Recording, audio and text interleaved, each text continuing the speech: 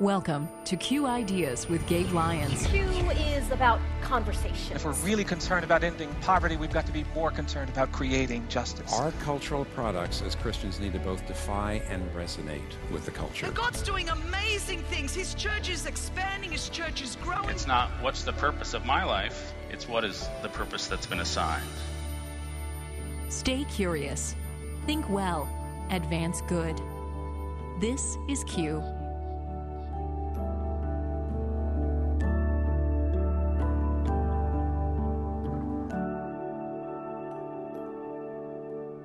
I love reading the book of Revelation and how God doesn't erase that every tribe, tongue, and nation will be worshiping together.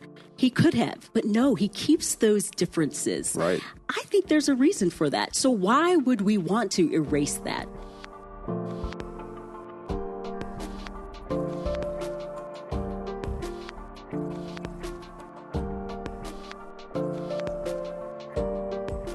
Welcome again to Q Ideas with Gabe Lyons, a weekly show produced in partnership with Q Ideas and Faith Radio. I'm Paul Perot, and if you listen to our program more than a few months, you know that we've dealt with the issue of racial tension and healing many times. And Gabe, this week, we want to do it again. But we're talking about it from a little bit of a different perspective. We want to talk about what does it mean to have these conversations with our children. At this last summer's event, Race and Repair, I invited Trillia Newbell, who's an author of a new children's book called God's Very Good Idea, to talk with me a little bit about the idea of how do we talk to our children about race. We know in so many of our families, our children grow up and they see everyone as equal. They don't have these parameters and they don't have these boxes that as they get older, society starts to shape and starts to make them see people through different lenses.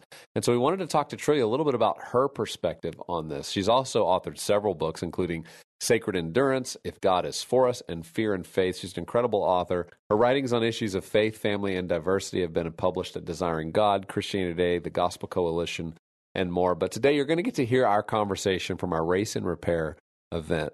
And if you're a Q Media subscriber, you can actually watch it through your Q Media subscription, as well as many other talks that took place through that event. And I hope you'll enjoy that because this was in the context of helping us better understand how do we move this conversation forward in a positive direction. Trillia Newbell is with us, and she is somebody who has written several books, one called Fear and Faith, something I know a lot of us have responded to over these last few months is do we respond to changing circumstances in fear or faith? She's also written a children's book, and we're going to talk about that in just a moment because this book is actually part of how we start at the youngest ages, helping our children better understand the story that we're living into. Trillia, thank you so much for being with us today. And here is that beautiful book, God's Very Good Idea. Now, I couldn't recommend this high enough. If you've been listening to this today, just go get this book. Amazon, anywhere you buy books, go get this book. It's an important book for us to start with our children, making sure they understand God's very good idea, a true story about God's delightfully different family. Trillia, what inspired you to write a children's book?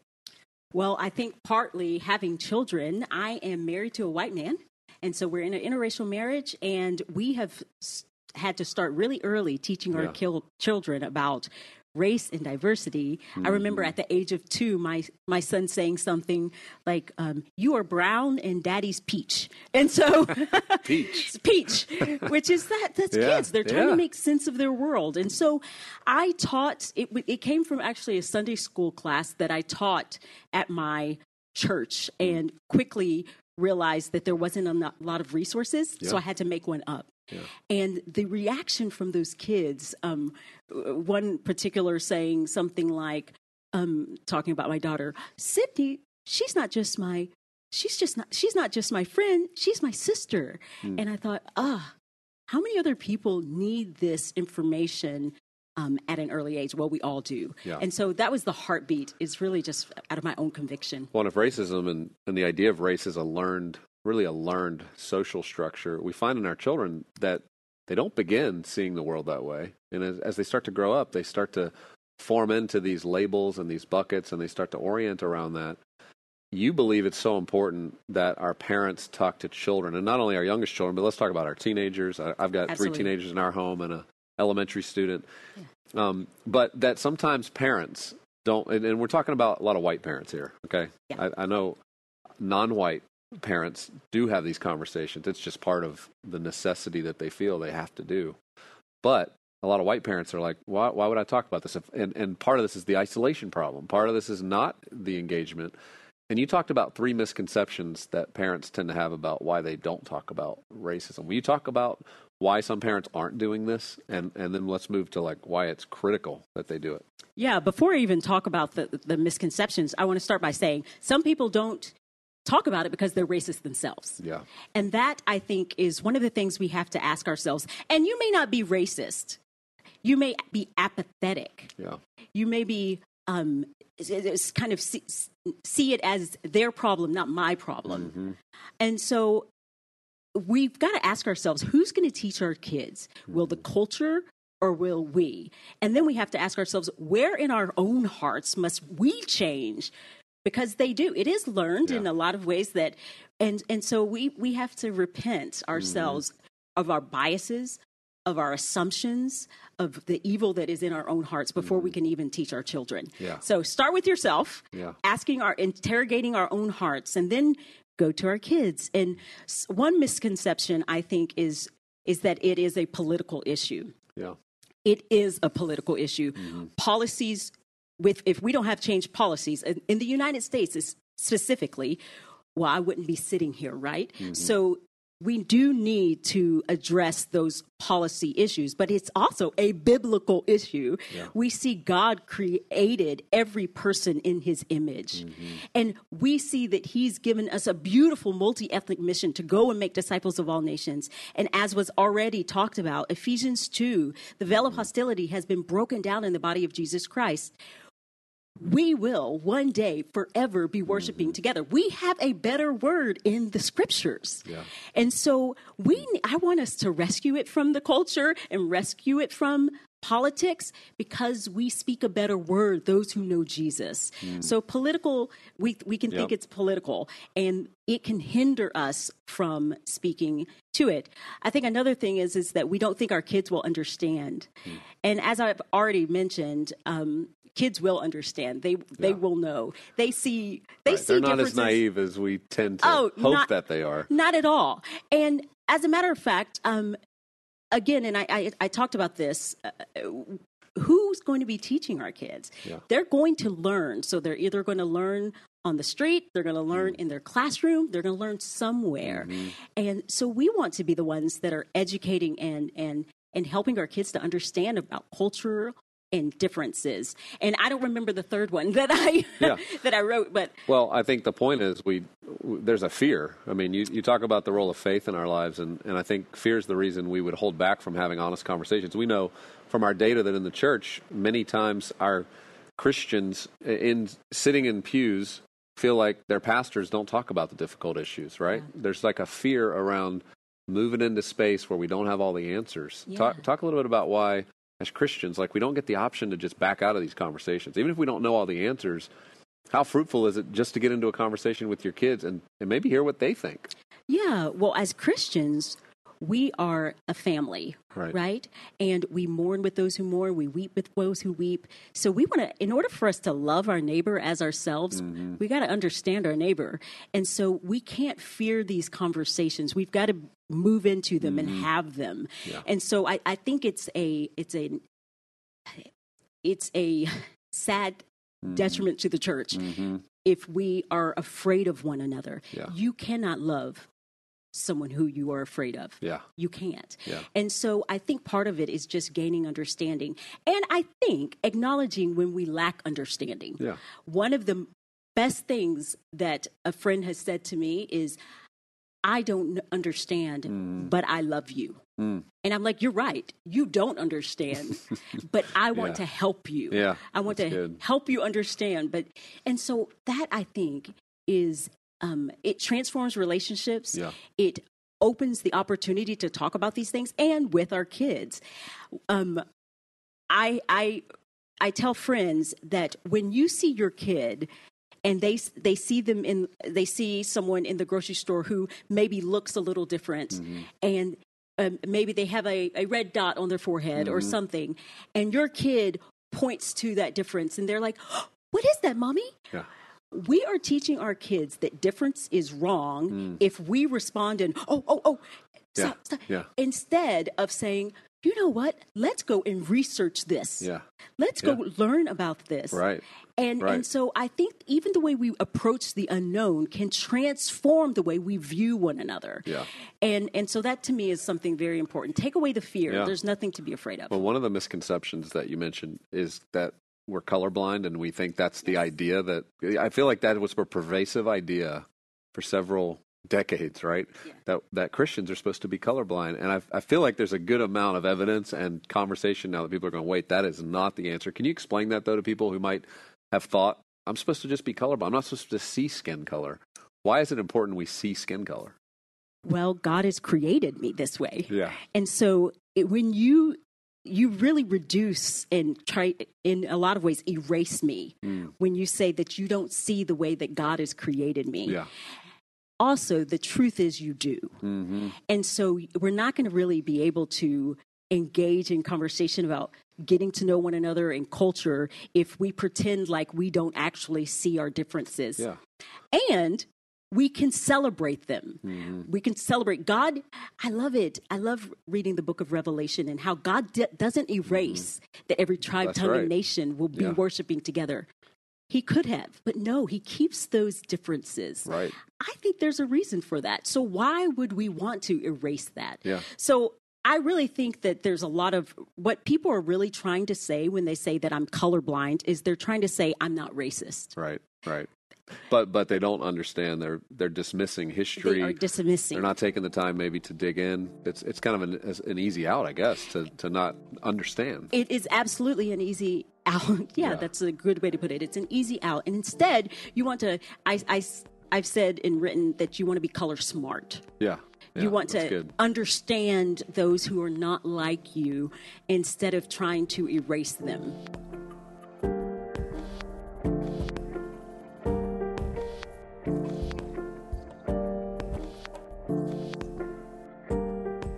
This is Q Ideas with Gabe Lyons, and that was writer and thinker Trillia Newbell. A conversation, Gabe, you had with her during the special Q session in September called Race and Repair. You gotta love her passion for helping younger generations apply the gospel to the issue of racism with the goal of celebrating God's beautiful, multi-ethnic world.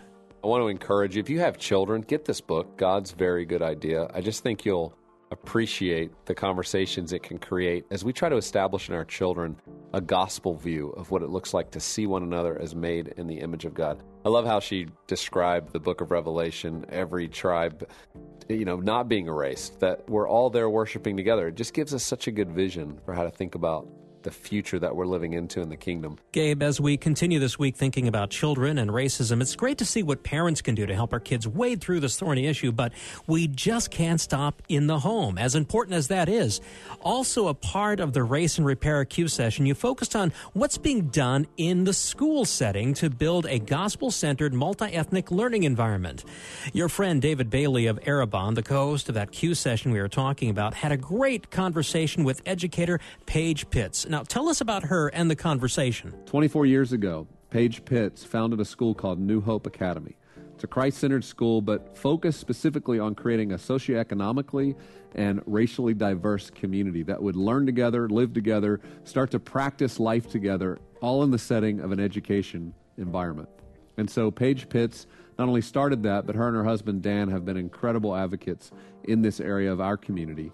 And their story is one more story of repair. And what we want to do is just start sparking in you an imagination for what is the area God's called you to? What is the burden maybe he's put on your heart? In 1996, very few people understood why Paige cared so much about this. Why her husband and her family were going to embark on this journey in a very white community where many people didn't have the burden that she felt, but she followed Christ's call. Okay, let's listen into that conversation now here on Q Ideas.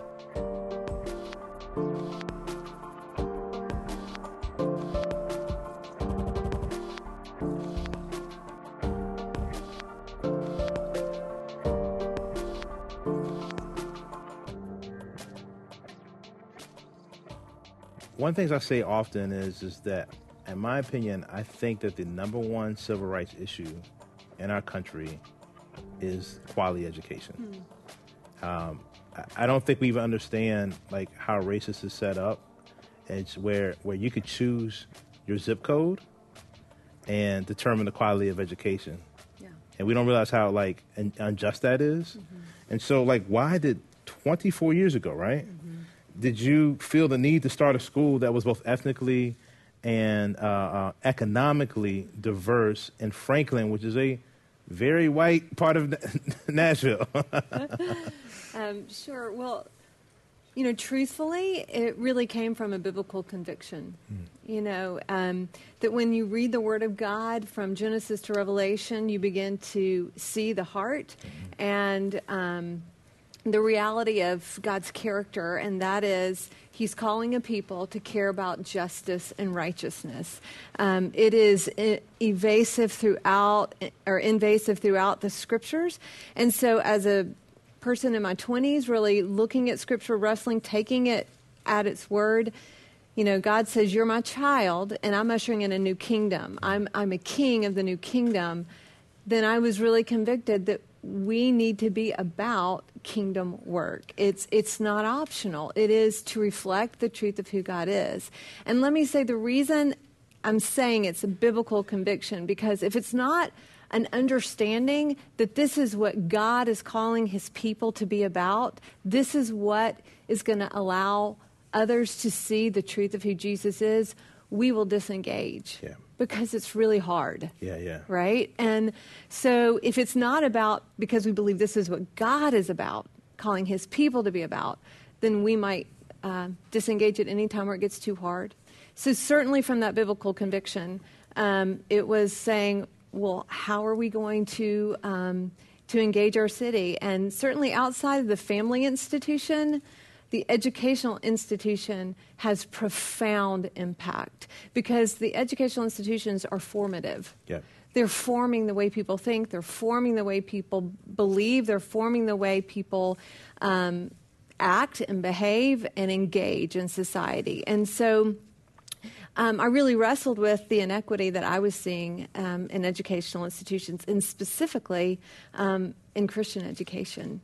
Could you just unpack some of that? Because I don't think a lot, if you're not in education, it's really hard to just imagine the inequity. So could you just maybe describe a little bit of that? Well, yes. I mean, certainly educational institutions at large in our country is a huge topic. But specifically for me, saying we wanted to start a different kind of school, and we wanted it to be a school where we wanted to create a biblical worldview, because that is what is going to truly impact culture. So when we look at Christian schools, there are not many Christian schools that are about justice and righteousness.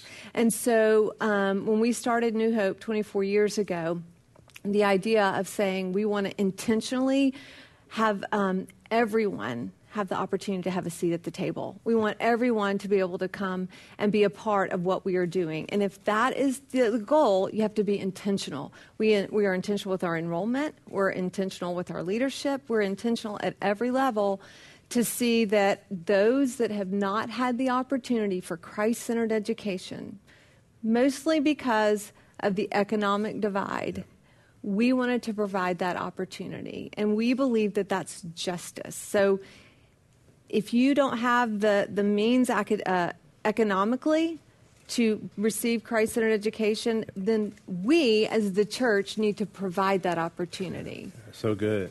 And it's also, I find it redemptive too, because, and I would encourage anybody in whatever city that you're in to look up the Christian schools and see what date were they established.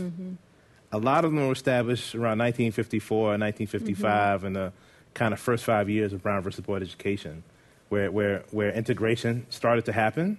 Yeah. And they said, nope, I don't want to integrate, so we're going to start some Christian private schools so that we don't have to integrate. And so that wasn't the reason why you started, but I actually think it's almost like sovereignly, like the Lord back in the 90s kind of like helped to write a different narrative in Nashville. And so could you just share maybe some of the challenges that you faced, particularly in the white community 24 years ago as you tried to start the school? Sure. Well, New Hope Academy is about building the healthiest ecosystem for education.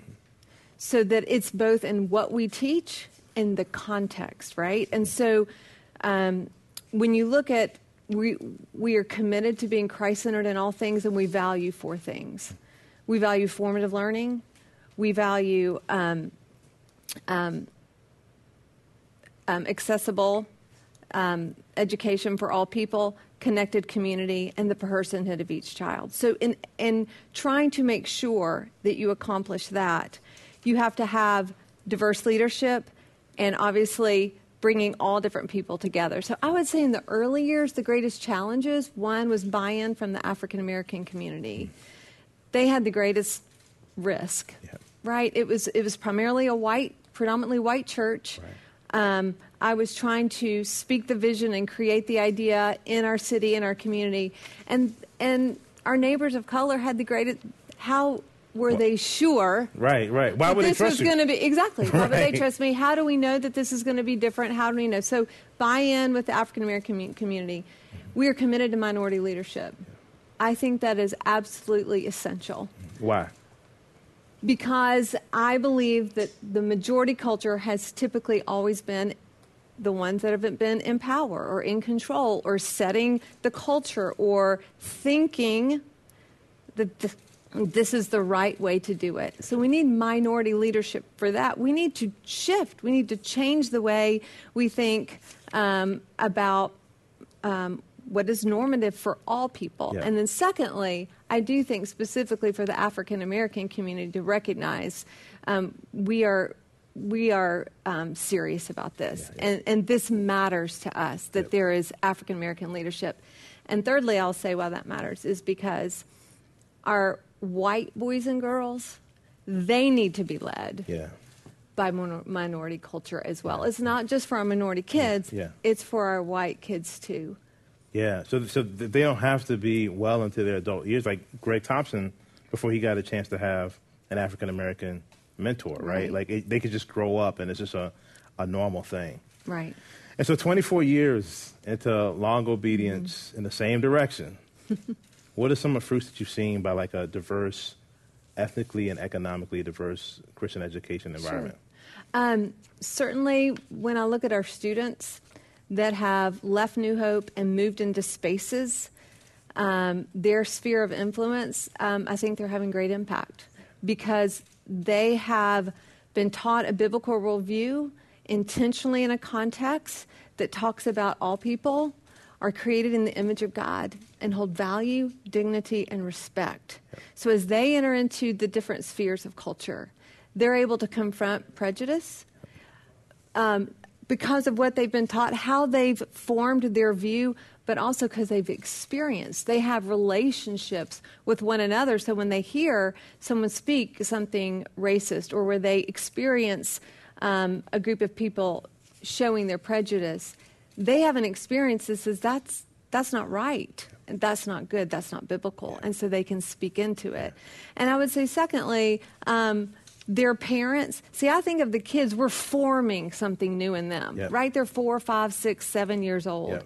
For our parents that are coming along to the school with them, we have to reform their thinking. And so as we're doing that, we're able to now begin to continue to grow as a community in learning what does it really look like to love and respect and hold one another with great value as we walk into this community of faith and try to impact our culture.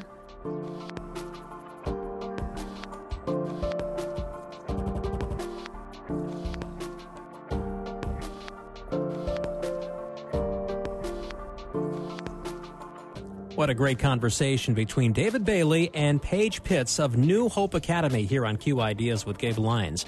Maybe you're an educator. I hope you're really connected with Paige's vision so that you can bring like-minded change to your community. Gabe, we're almost out of time.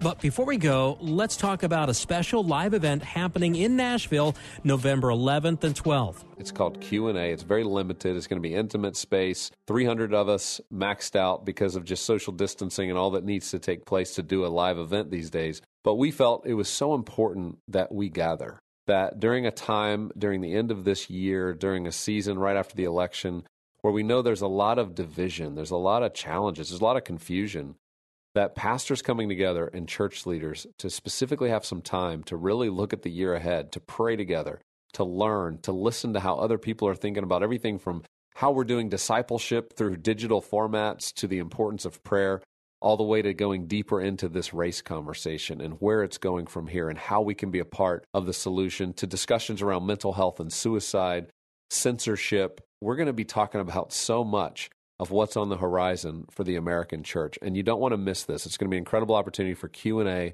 tons of conversation with like-minded leaders, all in an intimate setting. So I hope you'll join us. You can learn more about it at qideas.org/QA, and when you go there, you'll see not only the presenters, you can also see more about the topics as well as some of the experiences our team's creating in this area, and it's going to be a wonderful time. Now, Gabe, a lot of people can't travel at this late point, but they'd really like to take in this event. Well, some good news. There is an option to watch the event virtually. So again, visit qideas.org/QA to learn more and sign up for either the in-person or virtual options. Again, Gabe, as we think about this past year, these conversations will be vitally important.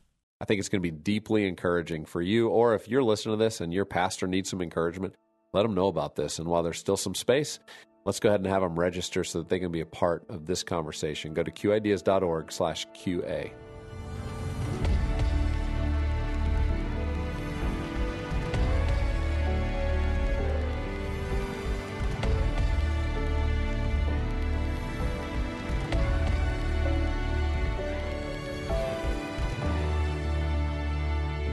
This program is made possible in partnership with Faith Radio and Northwestern Media.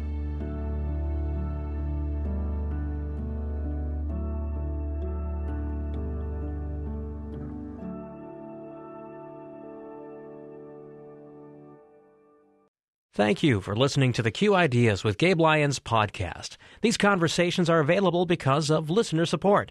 You can make your gift now at myfaithradio.com. To avoid missing future editions of Q Ideas with Gabe Lyons, subscribe to the podcast today at iTunes or on your podcast player. And thank you for sharing this audio link with a friend and growing the impact of Q Ideas with Gabe Lyons.